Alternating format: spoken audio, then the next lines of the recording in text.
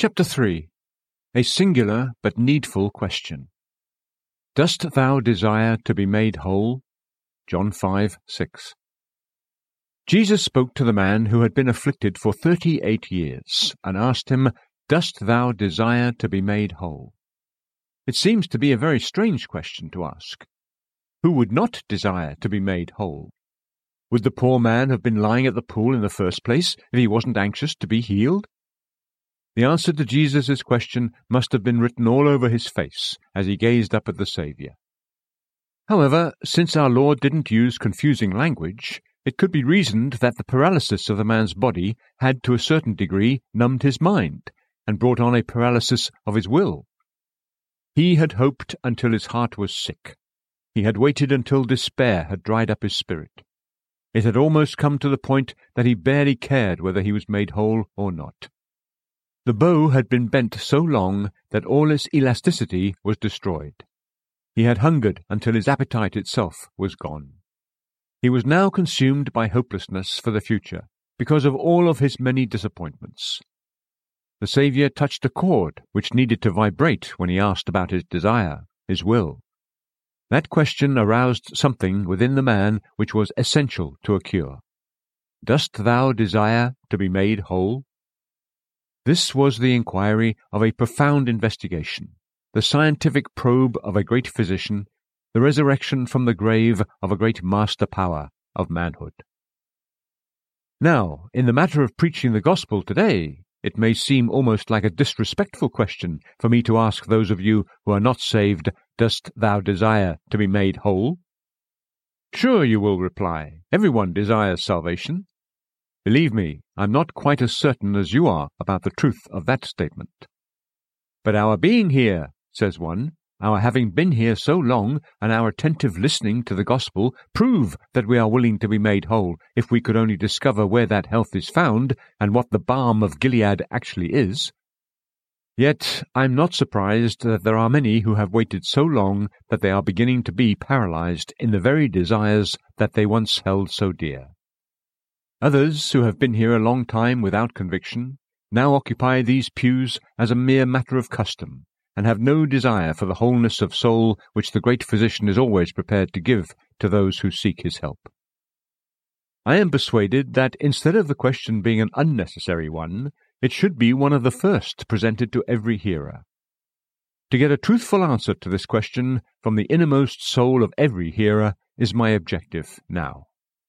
I believe it will be a very healthy thing for you, even if you are honestly compelled to give a negative answer. It will at least expose the condition of your heart to itself, and that may lead to something better. As God helps me, I will do my best to lay before you this question. Unsaved man or woman, dost thou desire to be made whole? It's important to ask this question first because it's a question that is not always understood. It's not the same as the question, do you desire to be saved from going to hell? Everyone answers, yes. Do you desire to be saved so you will go to heaven? At once, without even thinking, everyone says, yes. We all have a strong desire for the harps of gold, for the songs of blessedness, and for the eternity of immortality. But that is not the question. Heaven and its joys come out of what is proposed in our question as a result, as a consequence, but that's not the matter at hand right now. We are not saying to the thief, will you have your imprisonment ended? We are asking him an entirely different question.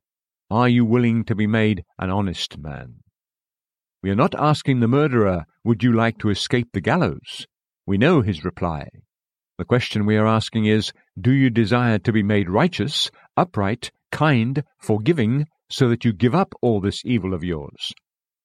It's not, are you willing to sit at the festival of mercy and eat and drink like those who are in health? But, are you yourself willing to be made spiritually healthy and to pass through the divine process by which the foul disease of sin can be cast out and the healthiness of sanctified manhood can be restored to you?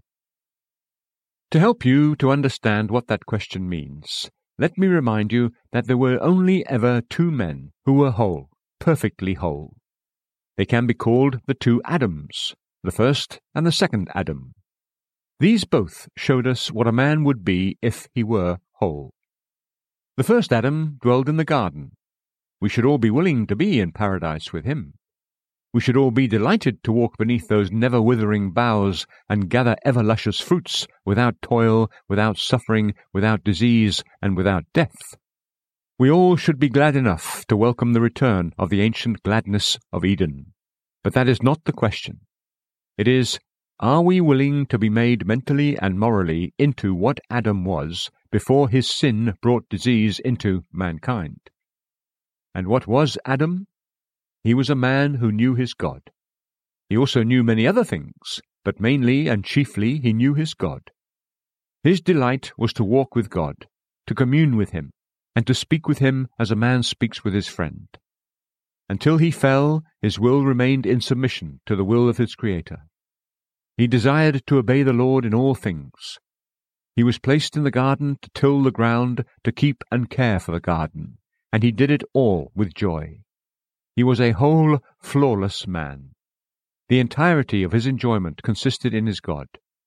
It was his one purpose as a living creature to do the will of him that made him. He knew nothing of rioting and drunkenness. For him there were no crude songs or extravagant deeds. The flash of immorality and the glitter of overindulgence was far from him. He was pure, upright, chaste, and obedient. How would you like to be made like him, sinner? You who are pursuing your own will, you who have sought out many fantasies, you who find happiness in sin and filthiness, would you be willing to come back and find your happiness in God, and from that moment serve him alone? Perhaps you say blindly, yes. It's possible that you don't know what you're saying. If the truth were more clearly presented to you, you would stubbornly refuse to be made whole. Life under those circumstances would seem tame, joyless, and slavish to you. Without the fire of lust, the excitement of drink, the laughter of foolishness, and the fake face of pride, what would existence be to many? To them, our concept of flawless manhood is only another name for bondage and misery. Take the other example of a man who was whole. It was Jesus, the second Adam. He dwelled here among the sons of men, not in a paradise, but in the midst of disgrace, temptation, and suffering. Yet he was a whole, flawless man. He took sicknesses upon himself as if they were his own. Our sins were placed on him as our substitute, but in him was no sin. The prince of this world searched him through and through, but could find no sin in him. The perfection of our Saviour's existence in the form of a man was made clear in that he was holy, innocent, undefiled, and separate from sinners. Scripture, "For it was expedient that we have such a high priest, who is holy, innocent, undefiled, separate from sinners, and made higher than the heavens." Hebrews 7:26. He was holy. That word is, in its root, the same thing as whole. He was a complete, perfect, uninjured, untainted man. He was whole towards his God. It was his meat and drink to do the will of God who sent him. Jesus, in the form of man, was man just as God desired man to be. He remained just as he came from the Maker's hand, without blot, without loss, without a hint of evil, and without the absence of any good thing. He was whole and holy. For that reason, he was innocent and never inflicted harm on others in word or deed. He remained undefiled, never affected by the influences that surrounded him in a way that caused him to become false to his God or unkind to man. Even though blasphemy passed by his ear, it never polluted his heart. He saw the lust and wickedness of man carried to its climax, but he himself shook off the viper into the fire and remained blameless. He was also separate from sinners. He did not align himself with the Pharisees and say, "Stay back because I am holier than you." He ate with them and still stayed separate from them. He was never more separate than when his compassionate hand touched them, or when he entered most deeply into sympathy with them in their sorrows. He was separate by his own mental perfection, moral superiority, and spiritual grandeur. Do you wish to be like Jesus? There's the question. If you did, it would involve you in much of his experience. You would be laughed at, scoffed, persecuted, and, unless God restrained your enemies, you might also be put to death. Are you willing to be made like him? To have the evil which you now admire torn away from you, and to have implanted in you the good which you don't appreciate at the moment? Now, would you be willing to be made whole? You might say, I want to be like Jesus. I truly desire it. However, if you allow me to gently and affectionately whisper in your ear that if you knew what I meant, if you knew what Jesus was, I'm not so sure that you would be so inclined. I'm afraid that struggles and rebellion would rise up in your heart if you proceeded in the direction of making yourself whole as Jesus Christ was whole. Allow me to further illustrate the meaning of the question, dost thou desire to be made whole? When a man is whole, complete, and what a man should be, there are certain evil inclinations which are done away with and certain moral qualities which he is sure to possess. For instance, if a man is made whole before God, he is also made honest before men. No man can be whole while he is still guilty of wrongdoing in his business, in his thinking, in his conversation, or in his actions towards his neighbors. Sinner, many of your business practices would not stand the tests of God's all-searching eye. You often say in your dealings things that are not true. You dismiss them with the excuse that others do the same. I'm not here to listen to your excuses, but I am about to ask you in all seriousness, dost thou desire to be made whole? Do you desire to be made, from this point forward, a devoted and honest man? No more lying, exaggerations, overreaching, and taking advantage? So, what do you think? There are some who could no longer carry on their business. The trade is rotten, and if you don't fall into its practices, you cannot make a living. The district is a rough place, and no one can thrive in it but cheats. We would have to shut up the shop if we were perfectly honest. Why, cries one, I would be eaten alive by the competition. I can't believe that we must be so extremely honest. I see how it is. You do not want to be made whole.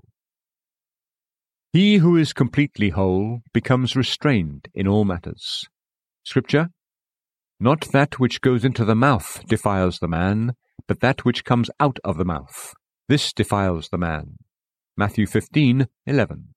And, for the kingdom of God is not food and drink. Yet men still frequently sin in both food and drink, and especially in the sin of drunkenness. Romans 14:17. Now I suppose it would be difficult to find a drunkard who, when he is sober, does not desire to be saved. But, drunkard, understand the question. It is not, do you desire to go to heaven? It is this, would you give up your drunkenness and no longer delight yourself in those cups of excess? Now what do you say? From this moment, are you willing to be done with all your disorder and immorality and throw them all away? Perhaps in the morning some might say yes, when their eyes are red and they're experiencing the consequences of excess. But how about in the evening, when the throng of immoral behavior surrounds the man, and the wine sparkles in the cup? Would he be made whole then, and renounce those things which ruin his body and soul? No. Many say, I would be made whole, but they don't mean it. Scripture, but it has happened unto them according to the true proverb. The dog returns unto his own vomit, and the sow that was washed to her wallowing in the mire. 2 Peter 2:22. To be made whole produces universal truthfulness in the man. Now, there are people who cannot stand to speak the truth. To them, 2 must always be 20. In their eyes, the faults of any neighbour are crimes, and the noble virtues of any, except their favourites, are always tinged with vice. Naturally, they stir up malicious judgment towards others, and they are envious of anything honourable in their fellow man. Now, what do you say, sir? Are you willing to be made whole, and from this hour speak nothing but the truth towards God and man? I am afraid many who don't lack for words now would have very little to say if they spoke nothing but the truth. And many men would, if they were honest enough to say it, refuse the blessing of being made perfectly truthful. When it comes to the matter of forgiveness, a man who is made whole can forgive even to 70 times 7. When you cannot forgive a wrong suffered, it is because your soul is sick. When a wrong is resented strongly, you are ill for the moment. When it's resented constantly, you suffer from a chronic disease. Some people are so far from wishing to know how to forgive that they would almost pray that they might live and die to fulfill their passion for revenge. They would follow the man who has done them a wrong through this world and the other too. They would be damned with him if they could only have the satisfaction of seeing him surrounded by the flames. Revenge is sweet to many men, and it's useless for a man to say, "I would be made whole," while he still cultivates hate and carries resentment towards his fellow man. In this same way, I could present each of the virtues and vices and show that my text is not quite as simple a question as some people think. Some men are afflicted with a miserly, grasping disposition. If they were whole, they would be generous, kind to the poor, and they would be ready to give from their abundance to the Lord's work. But would they choose to be made whole? No. They think generosity is weakness, and compassion is foolishness. What's the good of having money and giving it away? They say, what's the good of getting it if you're not going to keep it? Truly, it's a wise man who can hold the most and part with as little of it as possible. This man does not want to be made whole. He considers his paralyzed hand and ossified heart to be the very evidence of health. He considers himself to be the only mentally healthy man around, even though his narrow-mindedness and withering soul are visible to all. He is a skeleton and the picture of sickness, and yet he believes himself to be the outstanding example of health. Those who admire their failings clearly have no desire to be free from them. "What a beautiful cataract I have in my eye," says one. "What a precious oozing sore decorates my arm," says another. "What a delightful bow this is in my leg," says a third. "What an attractive hump adorns my back," says another. Men do not speak this way concerning their bodily diseases, or we would think they were crazy. But they often glory in their shame and rejoice in their iniquities. Whenever you meet a man who has a fault which he mentally elevates into a virtue, you have a man who would not wish to be made whole, and who would ignore a physician's visit if he waited at his door. These people are more common than we would think. If a man is made whole, not only moral virtues will abound in him, but also spiritual graces. A man who is whole is fit in spirit as well as in outward character. So what would happen to a man if he were made whole in his spirit? Scripture: 2 men went up into the temple to pray, the one a Pharisee and the other a publican. The Pharisee stood and prayed thus with himself: God, I thank thee that I am not as other men are, extortioners, unjust, adulterers, or even as this publican. I fast 2 meals every Sabbath. I give tithes of all that I possess. And the publican, standing afar off, would not lift up so much as his eyes unto heaven, but smote upon his breast, saying, God, reconcile me, a sinner. I tell you, this man went down to his house justified, rather than the other. For any one that exalts himself shall be humbled, and he that humbles himself shall be exalted.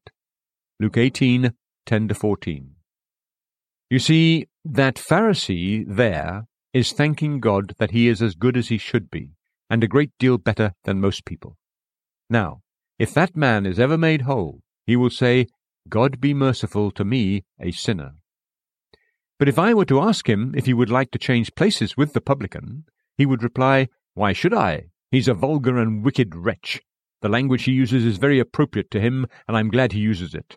It would be wrong for me to make the same confession as he does, and I do not intend to do it. That man does not want to be made whole, because he thinks he is whole already. He who is made whole becomes a self-renouncing man. Paul was whole when he said, And doubtless I even count all things as loss for the excellency of the knowledge of Christ Jesus my Lord, for whom I have suffered the loss of all things, and do count them but dung, that I may win Christ and be found in him, not having my own righteousness, which is of the law, but that which is through the faith of Christ, the righteousness which is of God by faith. Philippians 3, 8-9. He counted his own righteousness to be dung, so he might win Christ and be found in him. He was a whole man. Sickly men think their own righteousness is good enough, wrap themselves in it, decorate it with the outward appearance of ceremony, and then conclude that they are right enough for heaven. They are so consumed by pride that they rave about their imagined goodness, while they call real goodness hypocrisy. He who is whole spiritually is a man of habitual prayer. He feels constant gratitude and exhibits continual praise. He is a man of abiding devotion. Whatever he does it unto God and seeks only God's glory in it. His mind is fixed on things unseen and eternal. His heart is not enslaved by the things that are seen, because he knows that they are unfruitful. Now, if we appealed to many, and they fully understood what we meant by it, and said, "Would you be made whole? Would you from this hour become a prayerful man, a man full of praise, a holy man, a God-serving man?" I believe that the majority, even of our congregations, if they spoke honestly, would say, "No, we do not want to be made whole. We would like to go to heaven, but we don't want this. We desire to escape from hell, but we don't have any desire to practice all this puritanical precision which you call holiness. No, we would like to enjoy ourselves with sinners first, and go to heaven with the saints last. The poison is too sweet to give up right now, but we will take the antidote in the end. We will take breakfast with the devil and supper with Christ. We're in no hurry to be made pure. Our tastes are leading us in another direction for now. Many replies. Now that I've explained the question, I will point out that this question can produce many different replies. Because of this, it's even more necessary for it to be asked and answered. First, there are some whose reply to this question can be called no answer at all. They don't want to hear or consider anything of the sort. Dost thou desire to be made whole? Well, we don't know what to say. We don't even want to be bothered with it. We're young, and there's plenty of time for us to think about these things later. We're business people, and we have more important things to do besides worry our minds about religion. We have money. We can't possibly be expected to look at these things the same way as poor and ignorant people are required to. Or, we have a lot of health issues, and just taking care of ourselves takes up too much time to allow us to be concerned about theological difficulties. People will come up with any excuse to put from their mind the one thing that is necessary. The unencumbered soul is most precious and least valued. Oh, how some of you play games with your souls and toy with your immortal interests. For a time, I did the same thing. If tears of blood could express my regret, I would attempt to weep them. The time wasted through a long carelessness about our soul's interests is something very serious. It's a loss of time which even mercy cannot restore to us, and even the grace of God cannot give back. Young people, I wish that these were the things on your minds. I cannot even express to you how much I desire for these questions to be important, even pressingly, overwhelmingly important to you, so that you can't ignore the pressure on your spirit from the Holy Spirit who wants to awaken you.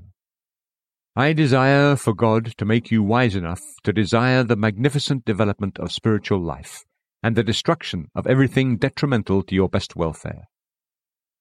Consider carefully this first and most important question.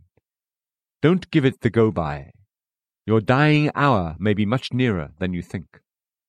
The tomorrow in which you plan to consider these things may never arrive. Let me put it another way. If you're going to put off anything, let it be something that can safely wait. If anything is to be postponed, don't let it be an eternal thing, a spiritual thing. But seek ye first the kingdom of God and his righteousness. Matthew 6:33. There are some people who have invested a great deal of energy in religious activity, and still their answer to this question is not a very sincere one. Years ago they were aroused. When they heard a sermon, they treasured every word. They persisted in prayer, and their desires were full of enthusiasm. But they have never obeyed the command which says, "Believe in Christ and live." Misery and unbelief has become a habit to them.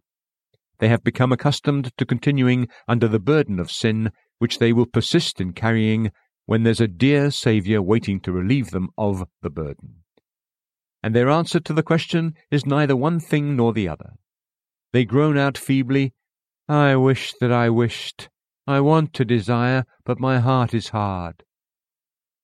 If aught is felt, 'tis only pain, to find I cannot feel. See to what a state you've brought yourself. May God help you to make a desperate effort with that will of yours. May the moving of His Spirit bless this word so full of love to your heart. I pray that you may say, "Yes, out of my deep despair, out of the pit where there is no water, I still cry to you, my God. I desire deliverance out of the belly of hell. I will, I desire to be saved. Oh, give me grace so I may be made whole." May none of you continue to be numbered with those who virtually give no answer to the question. Secondly, there are too many who give very evasive replies to the question. I must ask them the same question. Dost thou desire to be made whole? I'm anxious to present this question to every unconverted one, but I'm sure that from several I'll get no distinct reply. I will hear one say, "How am I supposed to know if I'm God's elect or not?" That's not the question. That question cannot be answered at this stage, but it will be answered.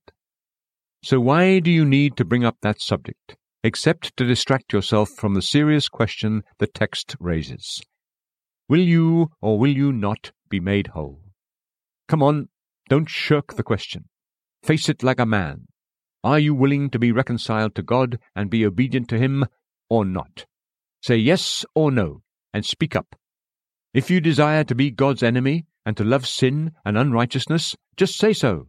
Be honest with yourself and see yourself in the light of truth.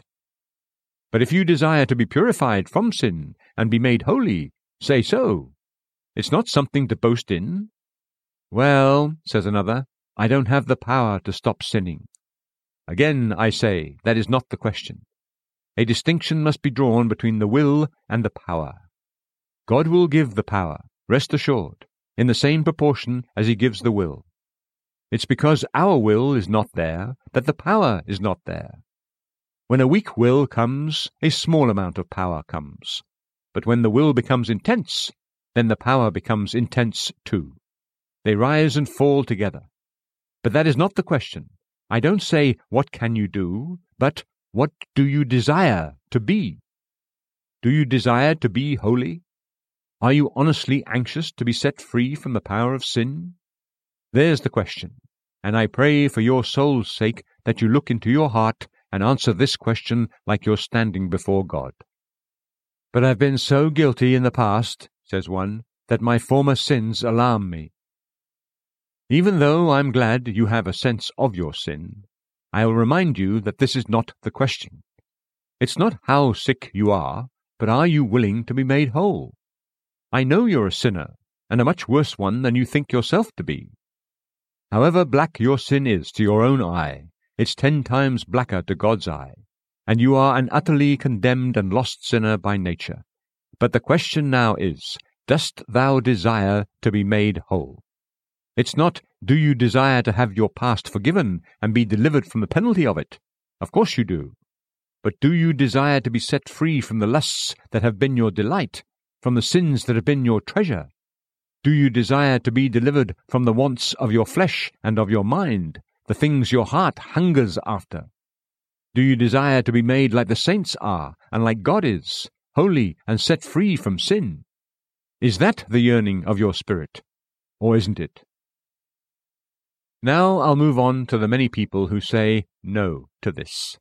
They do not evade the question, but they honestly say no. Actually, I must retract that statement. I question whether they honestly say no. However, they say no by their actions. "I desire to be made whole," says one, but when the church service is over, he goes back to his sin. A man says he desires to be cured of his disease, but he continues to indulge in the very thing which gave him the disease. Is he untruthful or insane?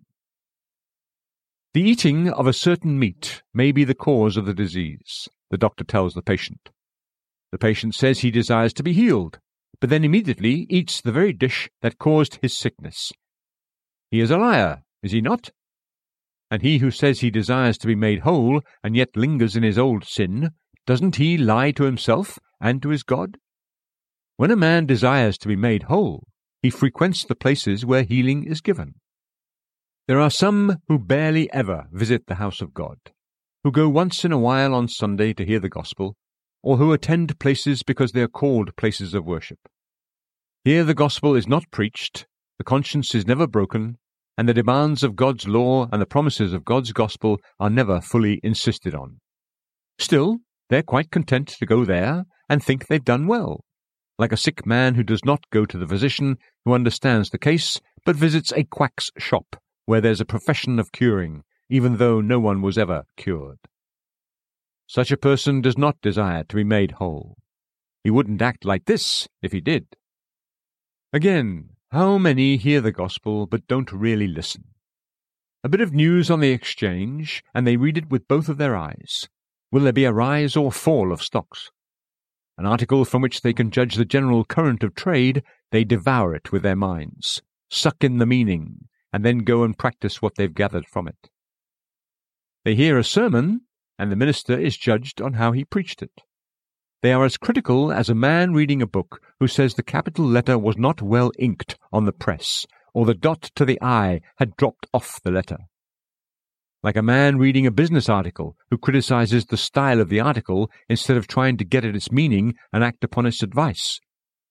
Men will think it to be the height of perfection to say they liked or disapproved of a sermon, as if the God-sent preacher cared one bit whether you did or did not like his sermon.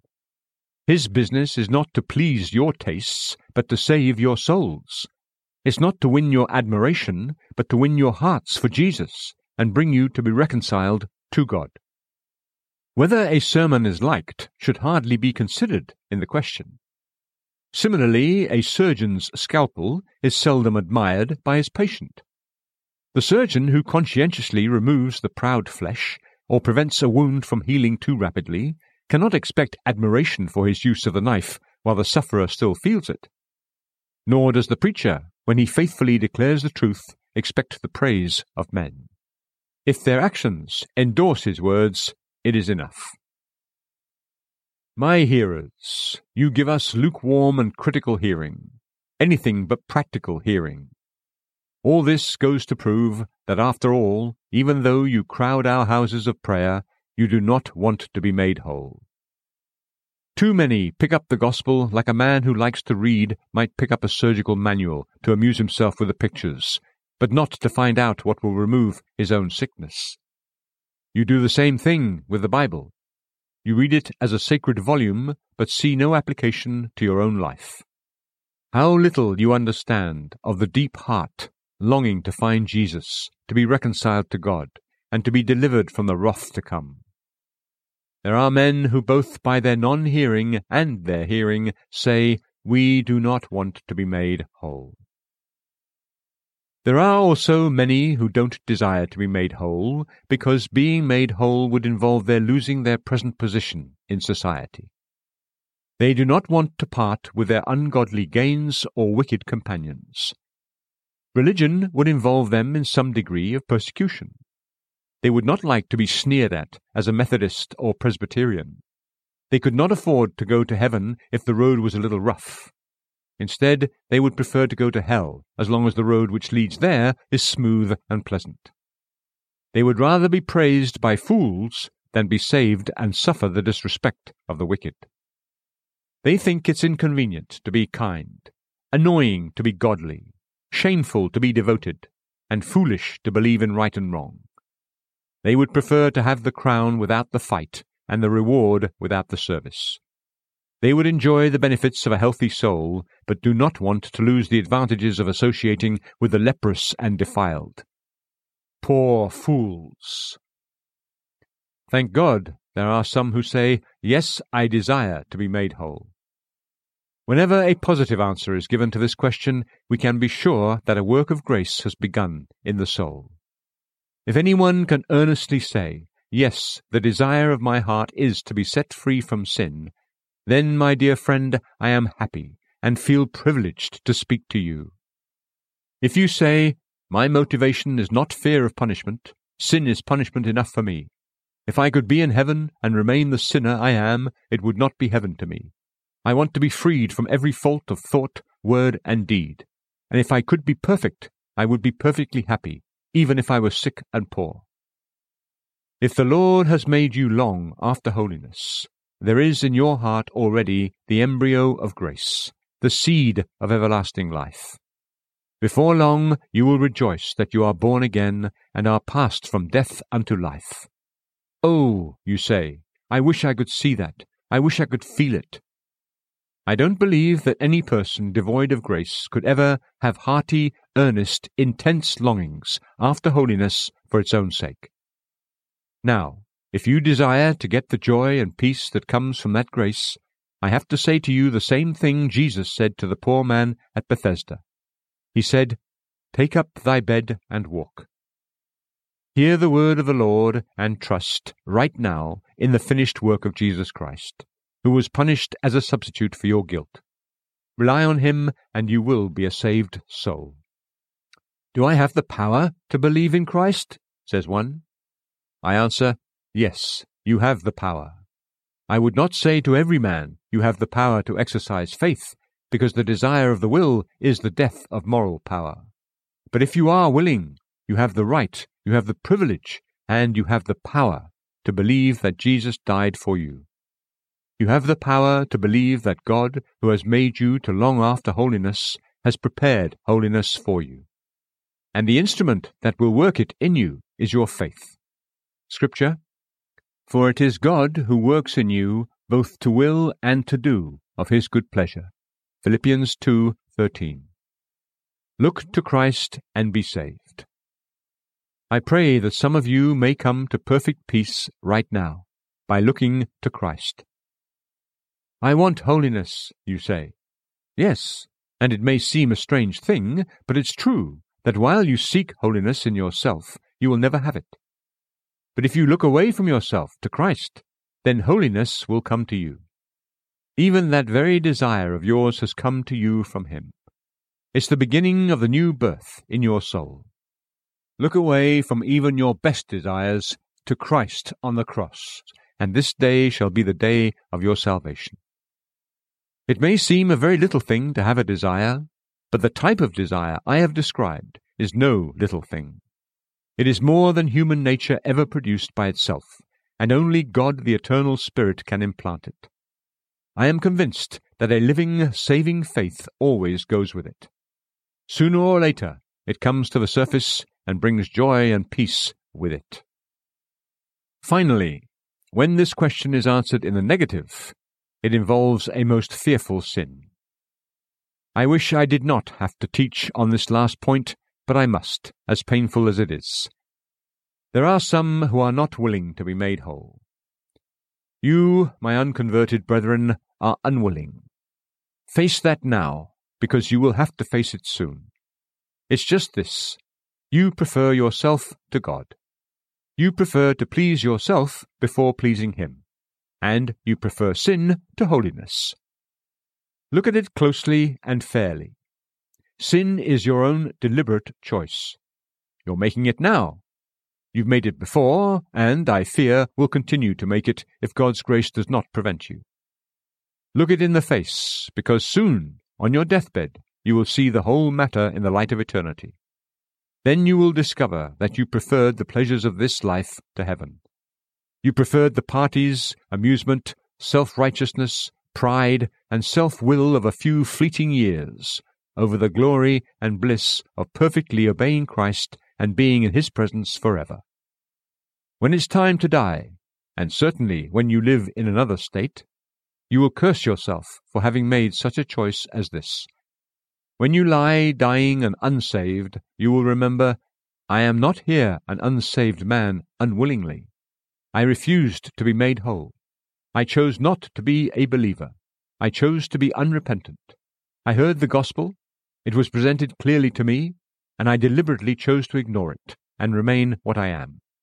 Now I am dying unforgiven and unholy, and that was my choice.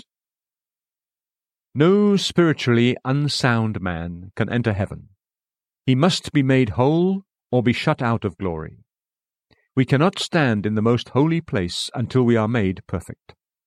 So you, unhealed soul, remaining as you are, will never stand in God's presence. You deliberately choose, never to be admitted to the courts of paradise. Furthermore, and this will strike you in a short time, how short I don't know, nor do you, there will be no entrance into heaven for you, because you elected not to enter heaven. There will remain only one other thing. You will be driven from his presence into the eternal burnings of his wrath. It will surely be one of the stings of hell that you perish of your own free will. How you will cry, I chose this, I chose this, I was a fool, I chose this. For what is hell? It is sin full-blown. Sin is evil in the conception. Hell is sin fully developed. What will you think about in hell? I chose misery from which there never can be any escape, and a death out of which there can be no deliverance. I must die to God, to holiness, to happiness, and exist forever in everlasting death and eternal punishment, and all as the result of my own free will. Please look that in the face, I beg you. It seems to me to be the most dreadful element about the entire case of the lost sinner. When cast into hell, if they could say, I am here because of God's decree and for no other reason, then they could find something with which to harden their spirit and endure the misery of their lost condition. But if they are forced to feel that their ruin is their own doing, and that they perish for their own sin and their personal rejection of Christ, then it is hell indeed. Those flames, are they of my own kindling? This prison house, is it my own building? That door, locked so tightly to never open, is it my own barring? With this, the last remnant of consolation is taken away from their soul forever. I hope you say, I do desire to be made whole. Let me remind you again that the place to find the fulfillment of that desire is at the foot of the cross. Stand there and hope in the great Redeemer. There is some life in you already, and the dying Saviour will increase it. Stand at the foot of the cross where the precious drops of blood fall. See the flowing of his soul-redeeming blood. Believe that he shed that blood for you, and you are saved. To those who desire to be made whole, Jesus says, I will. Be thou clean. Matthew 8:3.